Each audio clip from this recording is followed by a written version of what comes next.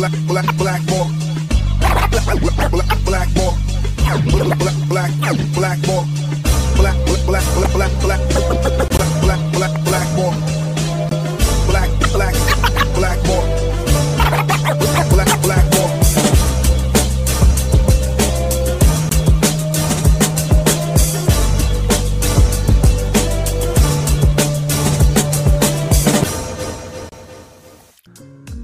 What is up, everybody? My name is James D. Fiore, and this is Blackballed. We got off to a rough start today. If you have seen several streams of Dean Blundell's face just sort of sitting there frozen like this, that's because we were having technical difficulties, but we seem to be good right now. I remember when I was young, before I got into hip-hop, the bands that I would listen to would all be my sister's bands, and they were things like Iron Maiden and Judas Priest and Wasp and Twisted Sister. I knew every lyric of every Twisted Sister song there ever was. And I don't recall anyone ever playing air keyboards, right? Or, air bass guitar. But I know a lot of guys, and myself included, I'm kind of embarrassed to say this, but I used to play air guitar when I was in like grade 4 and grade 5 in the reflection of my window in my bedroom. And then I stopped doing that when I saw somebody play guitar really well. And then as I got older, I used to go to Steve's music store on Queen Street and just to sit there and wait for somebody to play the guitar really well. I was really jealous because I have like small hands and they're like little sausages, like little breakfast sausages. And I could never bar. So I only knew how to play like 4 chords and then strum the guitar at the top of the guitar. But I always had mad respect for people who could play really well.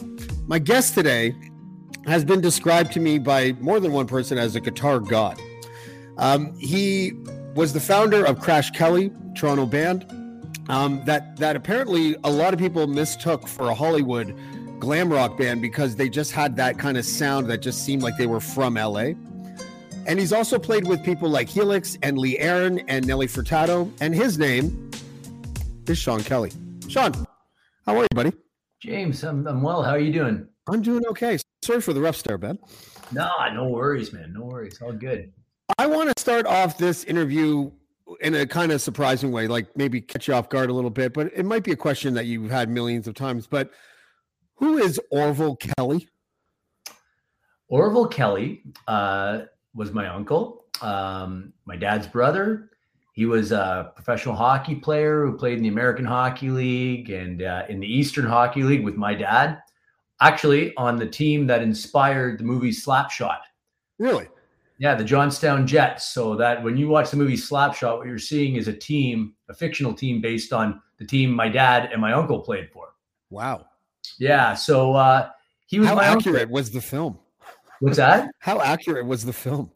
According to stories my dad told me, fairly accurate in a lot of cases. Yeah, it was kind of, I wouldn't say it was a league where dreams went to die, but it was a rough and tumble league anyway. You know, it was full of characters. And yeah, it was, I think it was pretty accurate, certainly in terms of the violence, if the stories are to believe. And you named your band after him, correct? I did. Yeah. That was a tribute to my uncle. He had passed not too long prior. And I loved him very much. And I always thought that was such a great name. You know, it had such lore in my family, you know, and he was such a colorful, vibrant, very human guy who lived. He had an adult sized portion of fun, as Tom Petty would say, and made for a good rock and roll name. And it sounded like a cool glam rock name too. Why did they call him Crash Kelly? Is this, he crashed the net? Like, was he one of those guys that just was a pest in front of the net? Oh, the net, people's heads, people's faces, you know, you name it. But he did it with love. He was the type of guy who would. My dad told me a great story about how there, you know, some guys were worried about playing against him at one point with his reputation for being rough on the ice, and they had come from. My uncle and my dad came from a town called Temiskaming, Quebec, which is close to North Bay. And some guys from North Bay were also playing in that Eastern League, and they were on another team, an opposing team, and facing them. My dad told me a story about, you know, about they thought they were going to kind of kiss up to my uncle to avoid his wrath on the ice, and he walked over and he gave him a big hug and said, "Oh, guys, it's so great to see you. let's have a great game. And before the puck dropped, my uncle was a winger and he was lined up beside the guy. He dropped his gloves, punched the guy in the nose, and said, "Don't ever talk to me before a game again." Oh my God, that's so funny. Yeah, so, I don't know, maybe that's truth or fiction, or I don't know, but it's a great story. When we were off air trying to deal with our tech issues, you got something in the mail today. Dude, I was very happy. You're like the second person to see this. Yeah. I got this beautiful new guitar that I've been waiting for years. My friend and luthier extraordinaire Les Godfrey made this guitar for me. It's called the Godfrey Esquire. It's an incredible instrument, and I haven't been able to stop playing it. So I was rudely playing it while we were talking earlier, and I'm going to try to refrain from making extraneous picking noises while I'm talking to you. I don't mind if you strum it away the whole time we're talking. It's totally fine with me. What makes that guitar special though? Like it's custom made. I was saying, I don't know much about guitars, but I was saying that just from here, it sounded like a hollow body electric, like it just had a kind of depth to it, Yeah, it's got a unique sound. Really, it kind of has the design elements, of an Explorer, of that kind of 1950s futurist thing that Gibson was doing with the Flying V and the Explorer, which was later adopted by the hair metal guys, right? But it also has it's got like a Telecaster bridge. It's got this, single coil pickup. So, and just the way it's laid out, it actually has you can't really hear, it's not plugged in, but it's got a brighter sound. It has a vibrancy to it. So it's a guitar that feels very alive in your hands. And it's, I think it's going to be, I can't wait to plug it in, crank it through a bunch of Marshalls and hear what it does. I haven't done that yet, but even just playing it, like you said, acoustically it rings and it sustains and it does all those nice things and, plays like a dream. It's a beautiful instrument. Do you name your guitars? I'm just curious. No, I don't do the Lucille thing or, like BB King or anything. I don't name them. But maybe I should start. I have so many downstairs now. I should at least label them or something. When you started playing, I'd like to know actually how old you were. What was your first guitar like? And was it like you knew the second that you put it in your hands, or did you have to discipline yourself to learn how to play it before you fell in love with it? How did that work out? Well, it's funny. The reason I got into guitar was you were talking about Twisted Sister. It was Twisted Sister. That's the whole reason I have a music career is Dee Snider and Twisted Sister. Mm-hmm. So I was it that guitar that had the it was like a Target? You remember that one? I have one of those guitars, and I also have the model that the other guitar player used. I just bought that. It still resonates with me. I still want anything associated with that in my life, right? And but when I heard that song, I just had to have a guitar so I could play that, I just had to have that, right? So I pestered my parents for an electric guitar. I wanted a Flying V or something that looked like a guitar you would have seen on Much Music in 1984. Yeah. But what I got was, it was pretty cool. It was a double cutaway pawn shop guitar. It's funny. I recently just found the receipt from that my dad, got from the pawn shop that I got for Christmas, the guitar I got for Christmas. So I was very, emotional and special. But it was just it was this weird double cutaway, guitar that kind of didn't stay in tune real well or didn't play real great, but it had kind of a weird purple sparkle finish. And, but I loved that guitar and I played the living hell out of it. I also jumped in front of a mirror for a full year before I played a note. Yeah. But I got that down first. And I was really quite happy just doing that for a while, Yeah. I'd take out Circus Magazine or Hit Parader and open up to a page and I go, oh, maybe that, trying to copy the moves. I still do that. I'm a poser at heart, really.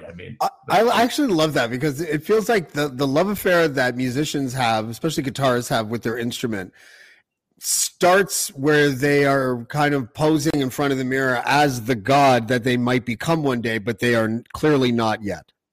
Well, right? It's funny that approach got validated to me by when I studied classical guitar at the U of T with the great Ellie Kasner, rest in peace, Ellie.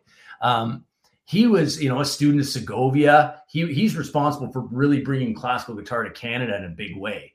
And he was a beautiful player, master musician. But we often talked about how you show the audience what you're listening to, right? You show them, when you're playing rubato or you're playing a legato line, to have the flow and to show actual time, with your hands and how you move. And that was like a validation of all that rock stuff, because when I go see Scorpions or I see Judas Priest or you see Iron Maiden, and they're kind of mowing you down with the guitar, all that stuff is showing the audience what's happening musically and emotionally, right? Mm-hmm. You said 1984, and then you were talking about music videos, and I remember the music video that Helix did for Rock You. My sister used to wait till that part in the video where you could see the fact that he was missing molars, right, when he smiles in the thing, and then you ended up becoming the guitarist for Helix. Is there a trippiness to that where you remember watching them, and then years and years later you become part of the band? Well, yeah, it's. My whole career, I'm realizing, has had moments like that. And I'm starting to see the connections more and more, right? The first concert I ever saw was Helix and Honeymoon Suite, North Bay Memorial Gardens, 1985. Wow. And that show was just monumental to me, because I remember hearing the ads and I heard the songs and I'd seen the videos, right? And all of a sudden it dawned on me, these guys are from Kitchener. Yeah. Like, I've been to Kitchener, right? Like, I know where Kitchener is. I played hockey in Kitchener. There's a connection there, but they're on the video channels with Motley Crue and Rat. These guys are from Los Angeles. So you can do this and be Canadian. That's huge. You can play in an arena and have ramps on the stage and things blowing up and guitarists throwing their guitar around their necks and catching it and be from Kitchener. And Kitchener's not far from North Bay, right? So that was big. So years later, to get that opportunity, I mean, to be fair, I bugged Brian Vollmer from Helix for a long time to be in his band. He got sick of it. He just relented after a while. But I actually joined as a bass player. I would have joined as a triangle player. I just wanted in. So when I remember like auditioning for the band, and I'm playing Rock You, and there's Dr. Brent Durner, and there's Brian Vollmer, and you're there. The first few shows, Vollmer used to have to tell me, the audience is that way. Quit looking over to the side. But I just didn't believe it, right? So, you kept looking at him. You kept looking at the band and just wondering why. Is this happening? Yeah. What are we playing next? We're doing Wild in the Streets. I love that song. But I got to do the job now. Anytime someone says Honeymoon Suite, I always think automatically of Platinum Blonde. I don't know why that is. I don't know if they toured together. I know my sister went to see Honeymoon Suite and came back, and she had this sweatband and the guitar pick that they threw into the crowd, and she was so happy. But they played together, I think, at that show. It was like 1987 or something like that. But am I putting connections together where there shouldn't be? Or? No. In fact, it's funny. I actually had a chance to go out and do a couple of weeks of touring with Honeymoon Suite too, replacing Gary when he had a family emergency. So I had done some writing and co-written a record with him and Johnny D. And I had a chance to go out and play with them too. But yeah, like, it was very common that you would see those bills, Canadian tours. I remember seeing package tours, Helix, Haywire, Kim Mitchell, or, Platinum Blonde and I. Like, you would just see the different configurations of these acts as they crisscrossed the country. Would you describe yourself as a session musician, a journeyman? Like, I'm not, I don't know what the moniker would be, but you played with so many different bands, but also so many different types of bands, Yeah, I didn't start off seeking that out. I wanted to be, a rock star. I wanted to be, in a band that was popular, writing our own music, and I did have a chance not to become a rock star, but to be in a band and get a deal and get to make my own music. And that was great. But where I found myself falling was into doing sessions like, hey man, I'd run into a producer. You want to come play on a record? Oh, okay. I kind of just fell into that.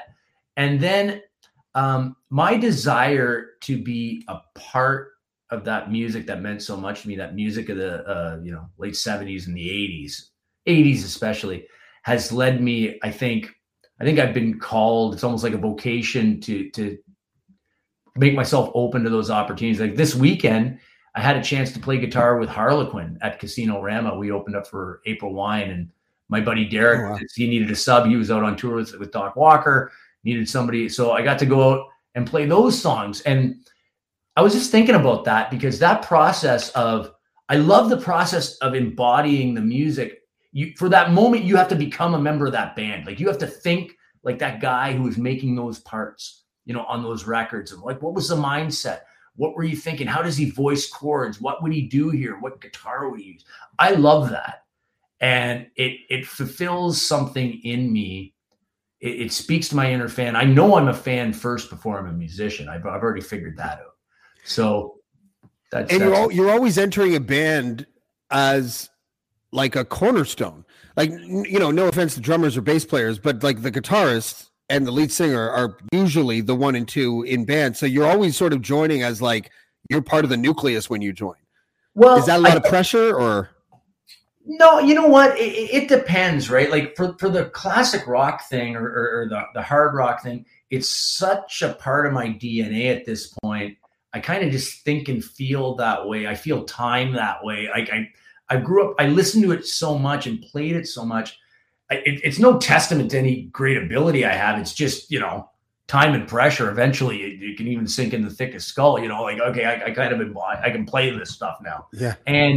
And I've watched it so much and I've enjoyed it so much on so many different levels. I think I can do a fairly good job of bringing the spirit of whoever had been there before into it. Like I played with a band called Coney Hatch, and those great parts that Steve Shelsky wrote and recorded. Well, I have to honor those when I'm doing the Lee Aaron gig. John Albany and George Bernhardt, great guitar players, right? I try and capture that, but also imbue it with my own thing, because after a while you develop your own thing too. Let's circle back a little bit. I want to know how much credit for the versatility that you seem to embody you would give Mr. Kennedy. And who is he? I would give Mr. Kennedy all as much credit as I could possibly give. He was my high school music teacher. And, he was so instrumental in getting me to Toronto, which is where things started to happen, right? I was looking for a way to get to a place where they made the records. Like my thought process of doing this when I was young was I would just study albums, right? So I'm listening to the vinyl and I flip in the record and I know who does their hair. I know who does their clothes. But how do you get there, right? Well, you got to be in a band. You need a guitar. You need an amp. Like it's piece by piece. All these records are coming from, Birchmount Road, Scarborough, Ontario. That's near Toronto. Okay, Warner Music. Okay, EMI Records, Capitol Records, Sony, whatever the label. I'm seeing that all these, they're coming from big cities. So I've got to get to a big city somehow. My parents were very supportive. And they were also advocates for education. And I loved school. I loved being in school. So they said, look, why don't you study music at school? You could study music and go to a bigger city, get a student loan. You could go to these cities and then there's probably opportunities, but you'll also get in it. For my parents, the main goal was an education. For me, it was getting to a big city. I'm very grateful to my parents because the music education I got has served me so well. And that goes back, when I was younger, I was thinking, I got to figure out how to read music so I can go do this audition. But what I realize now is that I had a series of gifted educators who cared enough to be constantly filling me and showing me influences I couldn't even appreciate then, but I so appreciate now, I remember Mr. Kennedy, the greatest thing he ever told me was, if you ever see a piece of music on a session and there's too many notes, he goes, start with the first one and just grab a handful till you get to the last one. Yeah. I went, that's it. The front and the end, and everything else, you'll kind of find your way. Stuff like that, or bringing world-class clinicians in to our high school in the dead of winter in North Bay when two of us show up. You get a chance to jam with Oliver Jones for 2 hours. Wow. Yeah, that guy cared.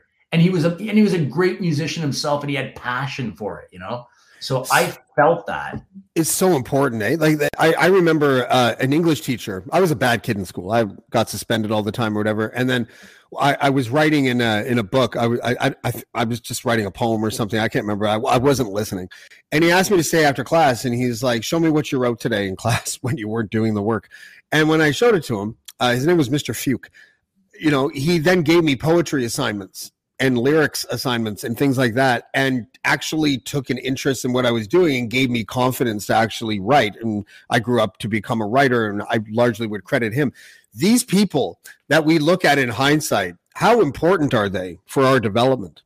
Not just as musicians or lyricists or writers, but as people.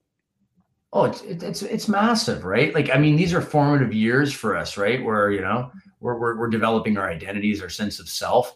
And you can crush somebody in that time period, or you can raise them up, right? Fortunately, somehow I hit the jackpot with supportive parents, supportive siblings, supportive friends, and supportive mentors. You know, I recently, very sadly, a mentor of mine, John McGale from the band Offenbach, passed away. And I was just thinking, like, a guy like that showing you, you know, I bug him with a million questions. How do you do this, John? How do you do it? How do you set up your guitar? You know, how do you play slide? And having him just kind of put his hand on my finger on my arm, and that's how hard you touch. You know, like, to get that kind of insight. Yeah. I can't tell you how many times I've been on a session and I've touching too hard, think of John. What would John do? You know? Yeah. So it's massive. And now you are a teacher. How did that come about? Well, basically I was in a band. You know, after I finished university, joined a band with a great singer named Chad Richardson. Won the Q107 homegrown contest. Nice. Got a record deal. Went on the road. Then the record deal went away, and I was like, "Uh-oh, that came and went pretty quick." You know. Yeah.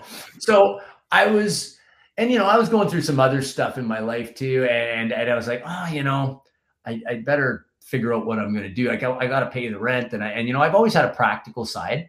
So I said, you know, I've got this degree. I can go to teacher's college and I can be a supply teacher. I'll supply teach and that'll be it. I'll just supply teach. And then I can go on the road and I can, you know, have an apartment and do all those things and be okay.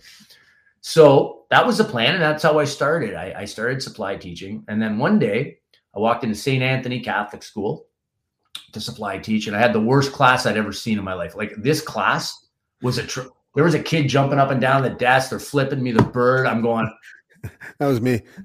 Yeah. Like, it was a gong show. So at the end of the day, I walk out and I go, never again. And the principal came up to me and goes, "Oh my God, you stayed all day." All day. And then 3 women came out and grabbed me and said, "You're not leaving. You are going to stay here and teach that class, and we'll teach you how to be a teacher." Wow. And I walked out of there with an LTO, a long-term occasional contract, and I taught grade 7. And I'm telling you, I should find those kids and make sure they're okay, because it was definitely a learning experience. I mean, I was still doing gigs at night. I had a Thursday night residency. I'd show up in the morning on Friday with the makeup and the nail polish still on. Principal's telling me, "Go scrub it off. You can't wear that. You can't look like that." Right? Oh, because you're in a Catholic school too, right? So yeah. Well, you know, it was transitioning. Things are so much more relaxed now, but it was still, you know, still a little bit, maybe a little more stringent, but it was such a great experience. And at the end of the day, I loved them, and we had a great year. And then I found out there was an opportunity. You could be a music teacher in our board, and I jumped on that. And from there, yeah, it's been, with a few years off for touring. I've taken a number of leaves of absence when I've had to, but you know, it's been a 20-plus career, 20-year career. Hi, I'm Steve Yerko. And I'm Tara Sands. Now available from Maji Media is our new podcast, 4Kids Flashback. 4Kids is the company who brought you the English dub of Pokemon in the late 90s and so many other shows like Yu-Gi-Oh!, Shaman King, Teenage Mutant Ninja Turtles, Kirby, the infamous One Piece dub, and so many more. We'll be talking to the people who worked at 4Kids. Actors, directors, writers, editors, producers, engineers, you get the point. And hopefully get the answers to questions both you and I have about the company. I actually worked there as a voice actor on some of the shows. And I was a kid watching the shows and remember way more than Tara does. And thank God for that. Steve is actually a professional storyboard artist, which gives some really unique insights into anime and animation. Subscribe today wherever you get your podcasts. That's the number 4 Kids Flashback.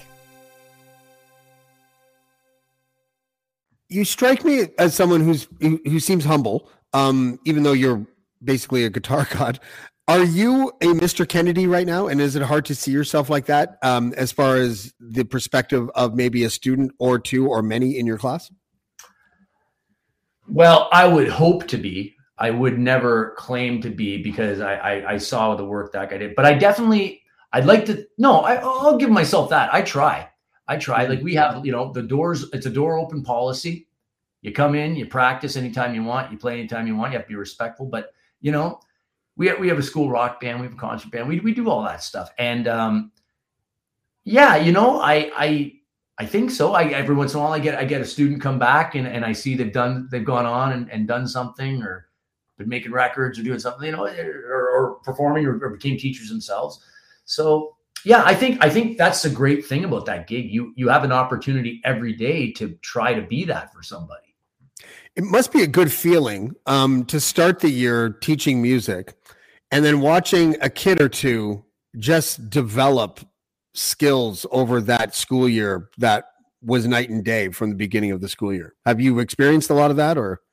I've been fortunate, yes, to have done that. And it's the best feeling. Listen, like Triumph said, rock and roll lives and breathes in the hearts of the young, right? And you see it. And when you see the fire get lit, it's mind-blowing. And that's what it's all about. I get the same buzz as I do. You can put me in front of 20,000 people, or you can get me that moment. I get the same buzz. I get that charged up about it when the light goes on. And I see those kids out there bringing their instruments and they're wearing it like an identity now. Yeah. That's the best. 20,000 people. What was the fire like when you played in Mexico City in front of 165,000 people? Oh, dude. That was a scary one. That was my first gig with Nelly Furtado. Mm-hmm. And, it was a new world to me. I had some experience playing in bigger places, Crash Kelly, my band, we'd done a tour with Alice Cooper and we played some, kind of mid-sized to bigger arenas. And I was in Helix and we played some big shows. But the Nelly thing was different. And I'll never forget because it was like a whole other production thing where all of a sudden now there's in-ear monitors. It was just on another level. She was at that point probably the biggest female pop star in the world, right? It was pretty big. But that show, we were playing on a festival and my mix in my monitor was wrong. I didn't have my mix. Somewhere the lines got crossed. Oh shit. And I couldn't hear anything. I just heard, what do you do? You know what you do? You stare at the drummer's hi-hat. And that's what I did. Fortunately, I was playing with Dave Lang, as one of the greatest drummers in the world. So I said, listen, trust that you've learned these parts, watch that guy's foot. Yeah.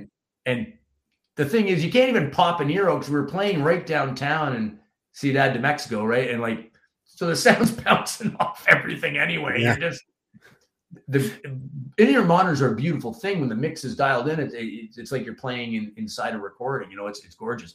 But that first gig, I walked off and I said, I'm canned. They are going to can me for sure. Yeah. But fortunately, as I'm walking and saying my head, the music director, Dean Jarvis, beautiful guy, great friend of mine, comes up, dude, you killed it. We're great. So I was like, okay. And that's a testament to, him, I guess, training us and getting us ready for those shows. You're ready to you're on muscle memory.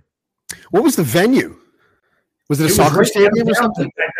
And right down the square, downtown Mexico City. That's a lot of people for a downtown square. Jesus. Well, I mean, as my eyes kept adjusting, I went, the people aren't ending. It's like they're going off on the horizon. And was Nelly doing if like I'm Like a Bird was playing or something, would she put the mic to the crowd and did you get that? Man, I get goosebumps when I see that stuff. Go ahead. Well, she's very intuitive, right? Like, I mean, you never knew what was going to happen. playing with her. She's a true musician. She's reacting emotionally in the moment, improvising and those were incredible moments. Like, I mean, that was a big one, but we did one show in Poland for 500,000 people. What? And I'm telling you, it was like one of those Rolling Stones type stages, right? I went so far out, my wireless didn't connect anymore. I had to walk back. Yeah. I had to take a cab back to my. No, just kidding. But it's amazing, and to see the power of a song, right? Like that song connected on, like, you know, there are great songs out there. You know? I talked to actually M. Griner, who we're connected right now because of M. Griner. When she told me about her playing in Glastonbury, I asked her what it was like when she got off stage, because she was touring with Bowie. And when she got off stage, I was like, were you just like amped? And she was like, I was drained. Like a lot, like, and then I've just sort of sought out interviews with bands that have played for these gigantic crowds. And more often than not, they talk about how, because I'm always thinking, like, you know, just theoretically, I'm like, oh, you get off stage, you're at Glastonbury, there's like 1 million people or 500,000 people or whatever.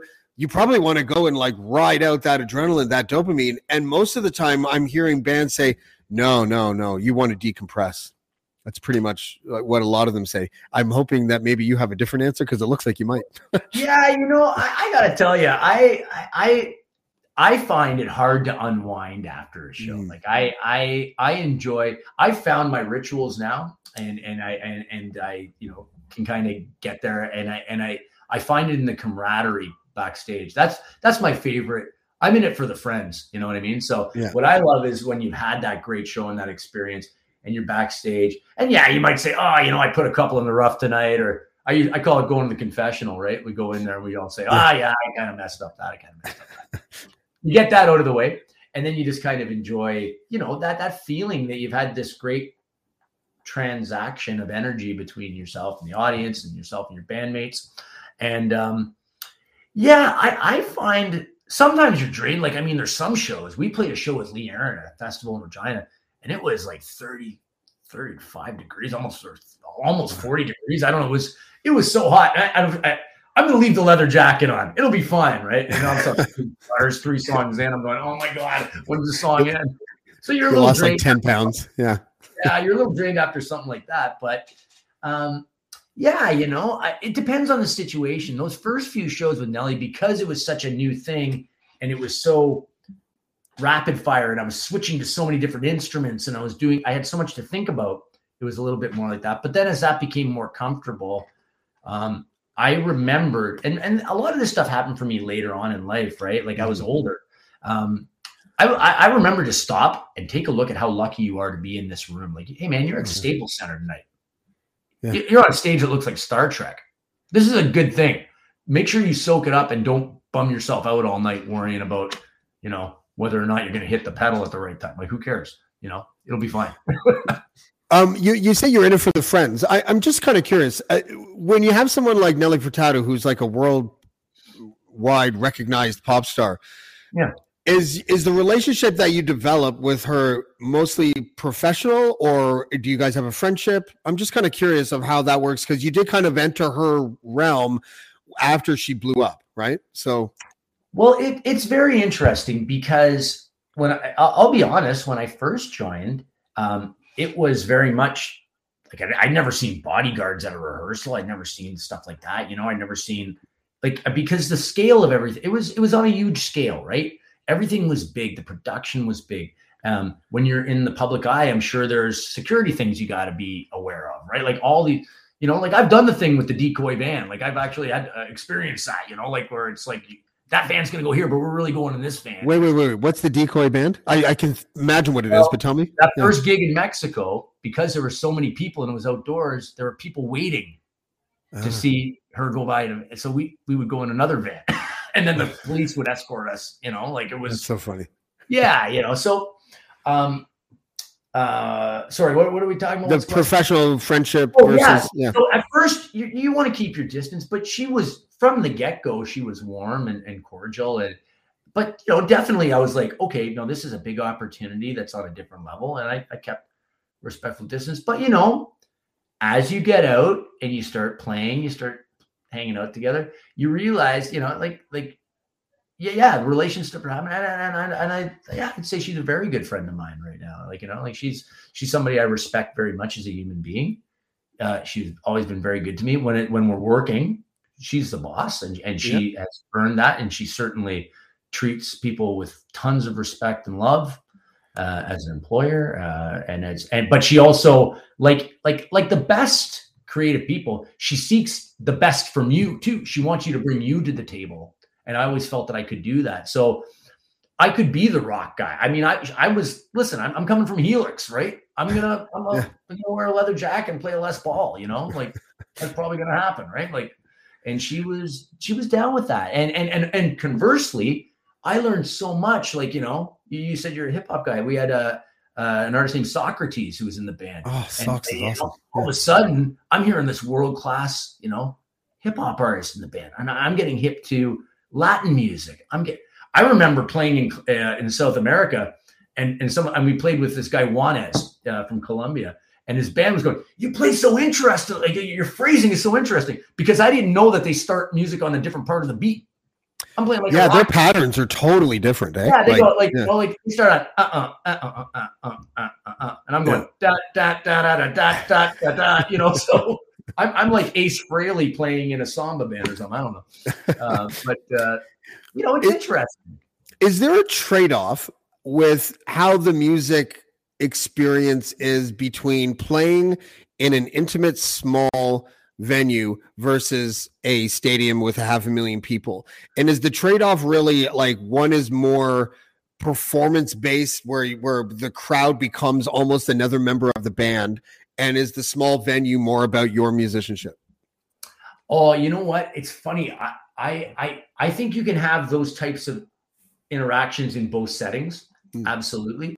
So for me, what I found, I used to find it more scary to be in the intimate setting where the room gets real quiet and the focus is so laser point, and you feel that. I remember when my classical records came out, going on and playing on Classical 96, and then you have Mike Duncan going, "And now Sean Kelly," and going, dude, oh my God, that was terrifying. Yeah. But you walk out into the Enorma Dome and the lights go out and something blows up in front of you and you're just hitting power chords. That doesn't seem so scary. You don't even notice people. It's just like laser light show.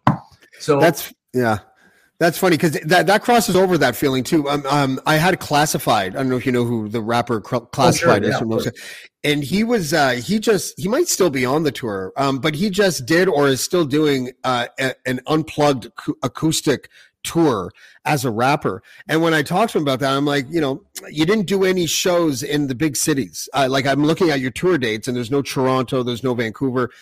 And he was like, yeah, I wasn't sure how I was going to do, because normally when he gets on a stage, and there's maybe 500, 1,000 people at the venue that he's at, he's got a hype man that will fill in the last syllables for him. And the beat is really loud and the crowd is jumping. And he's like, now I have to make sure, he's like, if I flub a lyric in a small arena, no one notices. But if I flub a lyric in this intimate setting, he's like, everyone's going to notice. So he wanted to see how the tour went before he did these large dates. And it's just interesting seeing the parallels. I mean, you're a rock guitar guy and you have the same kind of worry or the same kind of when it comes to the intimate gatherings. That's interesting. The universalness, it's not a word, but let's just pretend it is. Universality of it all. Yeah. There you go. Yeah. I find that really, really interesting because the vibe that I would get if I was a musician playing in front of 500,000 people, that would just scare the shit out of me. But I kind of feel like it would be the same fear, like what you just talked about that totally intimate, hear a pin drop setting. Because if you can hear a pin drop, you can hear your guitar slide on the wrong fret for a moment, for a split second. And if you hear it, then you probably figure the crowd hears it, I would imagine. Well, you know what? What did Beethoven say? To play without making a mistake is inevitable, but to play without passion is inexcusable, or something to that effect, right? Yeah. I've played with enough masterful musicians who have given me the permission to make mistakes because they want to bring out the emotional content of the moment. The best line I ever heard was, I was playing in an American band called 4 by Fate. And it was Ace Frehley's solo band, but Ace didn't want to do the gig. So I got hooked up to go do it. Yeah. But the bass player was John Reagan, and John played with Peter Frampton for 35 years, Robin Trower, Billy Idol, David Lee Roth. Like, I mean, his house is filled with gold and platinum records. He's on a Rolling Stones record, David Bowie. Like, I mean, and we walked up and we were playing a festival in Belgium. And as we're walking on stage, I'm going, what am I doing playing with these musicians? You know, I'm having big imposter syndrome, right? And he turns around and he goes, hey, Kelly, make sure you hit a few clams so I know you're having fun up there. And it was just like, what does that mean? Hit a few clams. What does that mean? Make a few mistakes. Oh, okay. The clam is, colloquialism for a mistake. Okay. From the olden jazz days, apparently. And so that's good then. I mean, so even like the top tier professional, like you're one of those, but you know what I mean? They seem very casual, right? Like they, you know. Well, it's about freedom. If we're having a conversation like we are now and we stumble on a word, like universalness, it means nothing. Yeah. We both understand what we're saying. Mm-hmm. It's had an emotional impact. We felt something. We don't walk away and say, man, that guy, man, I don't know, missing that word. That really kind of ruined the whole moment for me. Interview's over. Despite how good I felt or how funny that was. Man, lame. No, like we don't do that. Human being, and it humanizes that experience, right? When you allow yourself to have the freedom to make mistakes. You still want to execute.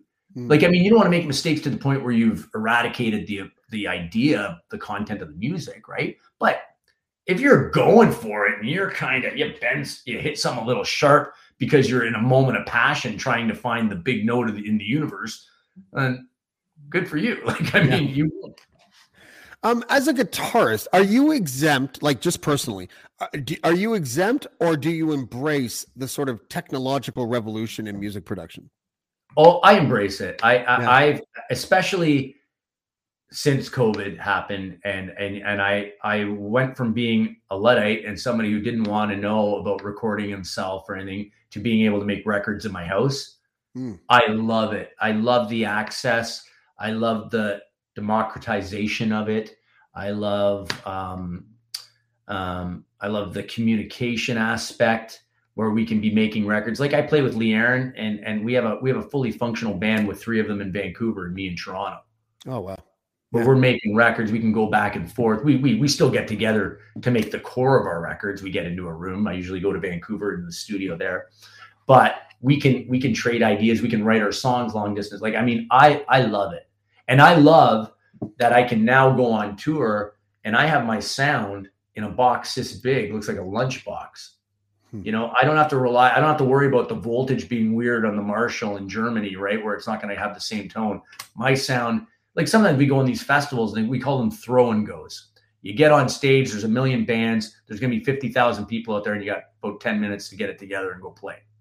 Yeah. So to have the technology available where my sound is right there and our front of house engineer can just go turn up the faders and the sound is there is remarkable. Every time I have a musician or a rapper on, I always ask this question because we're at the tail end of 2022. We've just gone through the craziest fucking 2 years of anyone's life. Yeah. And I noticed that in my own creativity, like I buckled down and I just kind of got it done as far as writing goes. And musicians I've learned have a lot of them have done that too. Is there any creativity or songwriting that you have done during the pandemic that you don't think would have been done if it were not for the pandemic? Oh, absolutely. Like when I think Lee Aaron, like we have, there's a new Lee Aaron record coming out next week on November 25th or a week and change. And like she calls it our pandemic. It was our COVID baby. You know, we made this record, you know, because we wanted to stay connected. And many projects came about because of that. I mean, I wrote a book that's coming out in May because of that. Oh, you know, really? like I mean, I'm someone who seeks those types of opportunities anyway. I like to fill my creative cup as full as I can till it's overflowing. You know, spilling over everything, making a mess. No, I'm just kidding. Yeah. But no, I'm not kidding. That's the truth. Half in jest, full in earnest there. But yeah, like I mean, definitely. It was a forced isolation in a way, but then also it kind of created new creative impetus, right? Like, I mean, yeah. Yeah, I feel like we're entering I feel like we're entering or have entered already a sort of renaissance age of music. I feel like we're just about to start to hear the creative babies or the special projects that people were working on when they were locked down. And I just kind of feel like we're going to be really shocked to see how many good musicians there really are out there once 2023 starts hitting and all the stuff that people have made in 2021 and 2022 starts filtering out.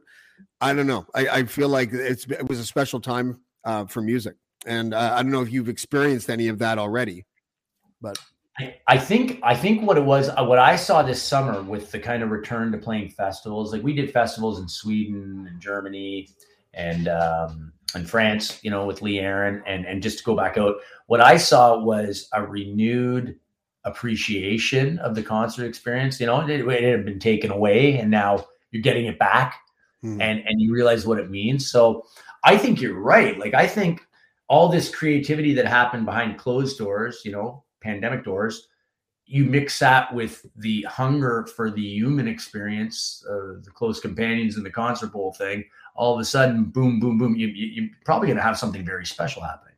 Yeah. How old are your kids? They are 8, just turned 8 on Halloween. Jack and Des will be 11 in December. Do they know what Daddy does? And do they know to the extent of what Daddy does? I'm just curious because I know a lot of times the kids are like the hardest to impress sometimes. Yeah. Like, I mean, there's no, I don't know how. I mean, I got to play with Chris Hadfield once. So my son Des is really into space. So he thinks that's cool. That's kind of a cool thing I can pull out once in a while. But really, no, it was, a job. Like, like when Des was younger, I was on the road all the time pretty much. So, I think he knows that, it takes dad away sometimes. But now that I'm back teaching elementary school and really my touring is relegated to summers and performing on weekends for the most part, it's like they see pictures. I try and show them a video every once in a while. Hey, what do you think of this? And they're like, cool. I'm gonna watch Mr. Beast or whatever, someone on YouTube. Like it's like anything. I don't think it really registers with them beyond the fact that it's something I love. And I think they like the fact that there's snacks backstage though. Kids always look at the right thing, I go and show them the rider, I'll FaceTime and say, look at, we got this snack and this snack, and they're like that. Daddy, bring home some Timbits. Yeah, and they know when I go away, they're usually going to get something, some memento from some town. What's the book about? The book is called "Don't Call It Hair Metal: Art in the Excess of 80s Rock," and it was a look at the artistic development, the sonic evolution, and the creative impetus behind the music that I grew up loving. So I wanted to, initially I kind of had a chip on my shoulder. I wanted to write a book that said, yeah, you think hair metal is a joke or the 80s rock is a joke. I've encountered this prejudice throughout my career and throughout my life. So I wanted to write this kind of sardonic, I'm going to show you, I'm going to baffle you with music science about how great this stuff is. And I abandoned that so quickly because, like, who cares? That would have got pretty tired pretty quick. But it was amazing talking to all these musicians. I talked to so many of my heroes I listened to growing up just to hear why they do what they do. What was the context like creating in that era? What's it like to be a lifelong creative person? Like what's your long line of creativity? How did you view yourself? And you realize, the best part about talking to those artists was I have them so fixed in the 80s. I was talking to Rudy Sarzo, played with Quiet Riot and Whitesnake. He goes, yeah, but we were from the 70s. We thought we were making a 70s record. It just happened to be the biggest record of the 80s. That's interesting. We thought we were just a rock band. But then this new thing happens, new developments in technology, in production technology, digital consoles come in, reverbs, all these effects, things change the sound, perspectives change. The commercial vehicles like, radio and MTV come along. Visuals take precedence. All these things get commingled. And it was just interesting to hear the perspective of the musicians actually doing it from my own. Like I created a lifelong philosophy around hard rock. Mm-hmm. I've built my life on it. I have my teaching career. I have my kids got it. Like I've got everything because of that, Well, that sounds like an interesting, but we'll have you back definitely for when you launch the book. And yeah, man, I really feel, I like doing interviews where I learn something. And I feel like with you, I've learned kind of what it's like to be the casual observer of a person who is like the ultimate sort of like journeyman in rock and roll. I think that your career has been amazing. When I look at it on paper, especially, like, you know, you're like a Canadian, you're Canadiana to me. You know, like the people that you've worked with, all these big Canadian bands and pop acts and everything. Like, you know, I feel anytime I have someone like you on, I feel proud. I feel proud of them. Like I'm proud of you. Well done with your career. I appreciate James, it. That means a lot. Thank you. That's a very kind thing to say. I really appreciate that. No problem. So we'll have you back when the book comes out, and I appreciate you coming out tonight. Sean Kelly, everybody. Thank you very much for joining us. Right on, man. Thank you. That was great. He's a really nice guy. Not that I expected anything different, but it was nice. It's nice to hear a guy that's so like down to earth and humble, but has played in front of 500,000 people, is one of the biggest pop acts in the world. I appreciate that. So big thanks to Sean Kelly. Appreciate this interview. Tomorrow we have Laura Payne. She's an ex-member of the Plymouth Brethren Christian Church. That's going to be a 1 p.m. start. And it's going to be a tough one.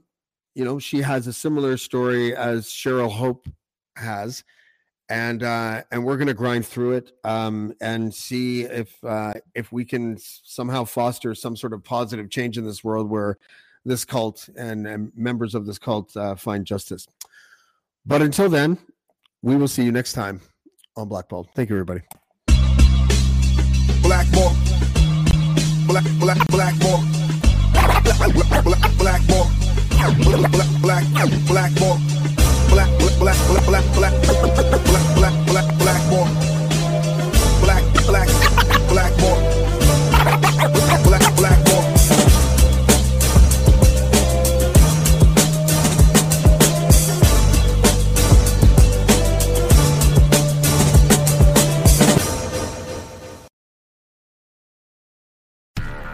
Do, Did, Will, the Story of People podcast is now available on the Crier Media Network. The first 5 episodes are here and feature some incredible guests that fit into one or all 3 of those categories. Ready? Tara Sloan from the San Jose Sharks, Undercurrent podcast, and NBC Sports. Marianne Iveson from Iveson Voice and the Let's Take This Outside podcast to talk about the world of outdoors as well as voiceover land. Ariana Hunsicker, future Canadian Paralympic swimmer, already winning tons of awards for this country. Scott McGregor from the Hot Wallet podcast to dumb down the world of crypto, Bitcoin, and NFTs so you don't have to. And Jackie Holowati from Climate Pledge Arena in Seattle, Washington, the first net zero carbon certified arena on the planet. Wherever you get your pods, wherever you watch your pods, and on the Crier Media Network. Hi, I'm Mercedes Nichol, 4-time Winter Olympian and host of Dropping In, a podcast with Mercedes. This is a podcast where I interview a bunch of different people. I get the good, the bad, and the ugly, as well as I share my stories along the way. Now you can drop in at droppingin.com or subscribe on Apple, Spotify, and YouTube. I'll see you soon.